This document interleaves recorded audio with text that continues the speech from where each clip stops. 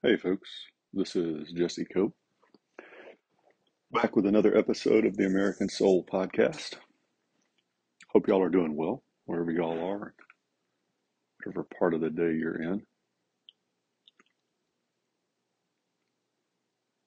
I sure do appreciate y'all joining me, giving me a little bit of your time. I know that y'all have a ton of other things to do, as I say frequently on here, so thank you. I will try and use it wisely.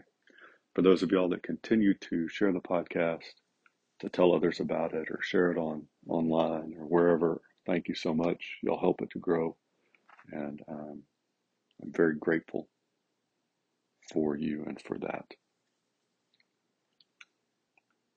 And hopefully this helps you get through the day a little bit, whatever you're doing, wherever you are, driving up and down the road, working on fence, cleaning, changing diapers, doing dishes, vacuuming, whatever else it is, folks.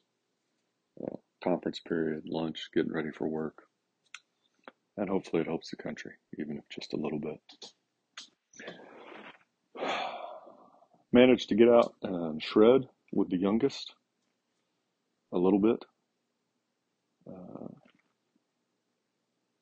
Looks like rain, but I'm not going to hold my breath. We have entered into the time here where all the complaining that we did about rain earlier in the year is now coming back to bite us.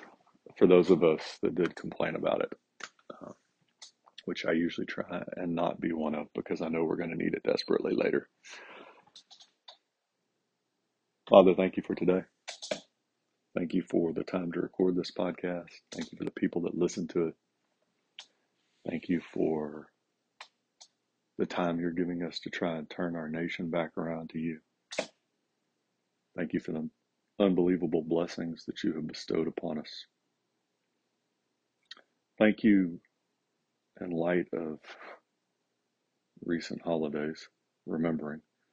Thank you for those men and women who sacrificed so much throughout previous generations for us to live here, and for those that continue to sacrifice today through very difficult circumstances for us to live in safety and have the liberty and the freedom that we do have. Be with them today and their families. And guide my words, Father, please. In your Son's name we pray. Amen. So this popped into my head within the last couple minutes before we get started, which is often dangerous.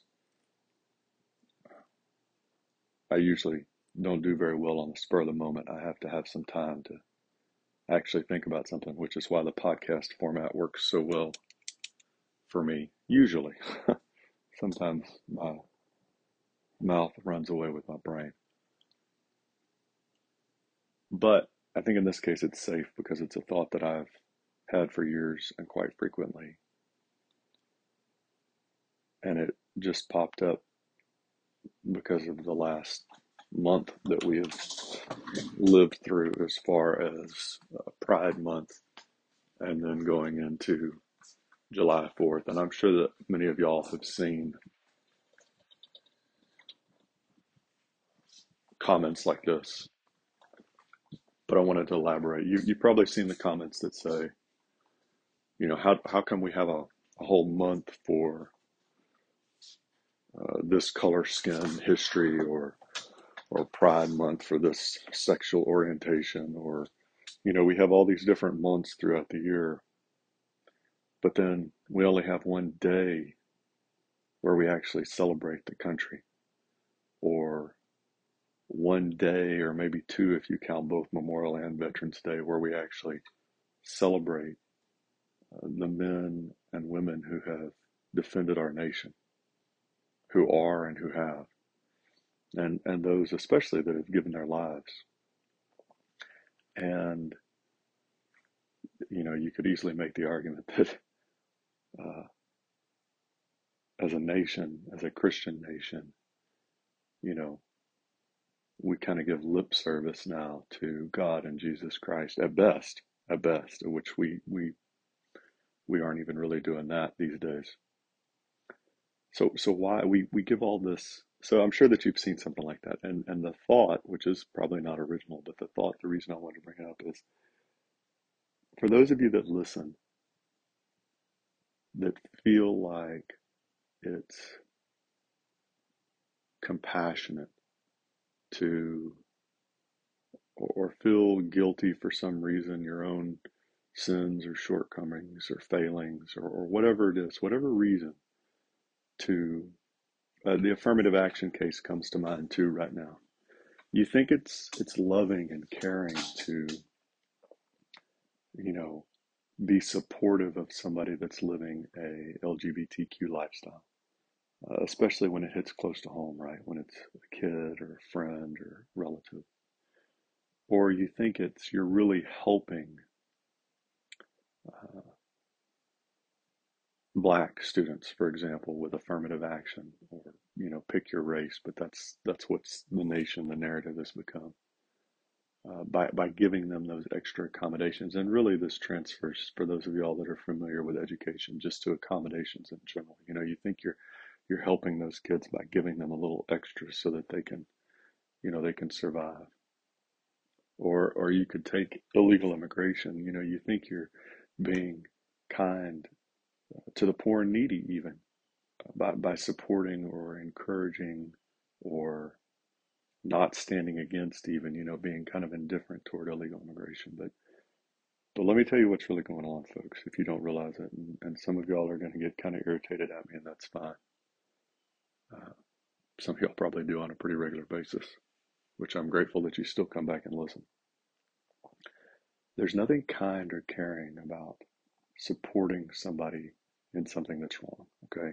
So, real quickly, LGBTQ lifestyles are blatantly deviant sexually. Illegal immigration is blatantly breaking the laws of this nation, not to mention stealing resources and representation these days away from American citizens. And things like affirmative action, where you're giving advantages to certain groups of students, but not others, right? 504 accommodations would also fall into this category if you're familiar with those. Different states have different numerical or different labels. You're not that hypocrisy is immoral to say, okay, we're going to grade you on the same scale, but we're going to give some special advantages to this group over here. But we're just going to pretend like we're still on the same scale, right? What we're doing is we're making our nation weaker. We're making those individuals weaker. We're making them less useful and valuable to the nation because they're weaker and less useful. We're not helping these people, folks. It's not loving or kind. There's absolutely nothing loving or kind about it. And so you go back to the Christian point of view. We're not helping the poor, the needy, the widow, and the orphan, the least of these, by encouraging any of these actions. We're hurting children. We're hurting women. We're making them more vulnerable, less safe, more apt to be preyed upon by evil men out there, right? Or evil women, depending on what you're talking about. But but changing standards, hypocrisy, encouraging sexual deviancy, the rampant problems that come with that, right? Or and really the hypocrisy probably applies both to the immigration and the accommodation categories. We're not helping. And so before you make those comments at family gatherings, or before you make that comment to your coworkers and just kind of go along to get along, or even are really vocal in your support of those different things, somewhere in the back of your mind, at least in your own head, your own conscience, realize, hey, this isn't helpful. I'm not really helping that little boy or that little girl down there or that family. And just take a minute, take a breath. I had a friend in college that used to say, think, speak. And I had a pastor, the pastor that married my wife and I actually, who was so good at this that sometimes you would wonder if he had actually heard you. He would wait. He said, somebody says something to you. Give them about 10 seconds before you start to respond, whether it's a question or just opening in the conversation. Because so often, right, we're so interested in our own opinions that we just run over it. So I got way off track.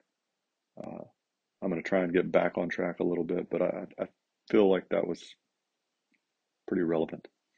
So today and maybe a little bit tomorrow, we're going to talk about a couple of compacts from the beginning of our nation. The first one, and Founders Bible by the Wall Builders Association, Patriots Bible edited by Dr. Richard Lee, and the America's God and Country Encyclopedia of Quotations. Phenomenal resources, use them very frequently, almost weekly, for sure weekly almost, well, with a few exceptions. So if you don't have a copy, Amazon, Barnes & Noble, those three books, they ought to be the primary textbooks in every single classroom across the country in public education, and they certainly would be useful to have in our homes. On March 7th, 1638, the Portsmouth Compact was signed to establish Portsmouth, which is now a town in Rhode Island. And here's the text. We, whose names are underwritten, do hereby solemnly, in the presence of Jehovah, incorporate ourselves into a body politic, and, as he shall help, will submit our persons, lives, and estates unto our Lord Jesus Christ, the King of kings and Lord of lords, and to all those perfect and most absolute laws of his given in his holy word of truth, to be guided and judged thereby. So, this is what, 140 years, give or take, before our nation became a nation. And so we were already Christian from the very beginning, folks, in character. And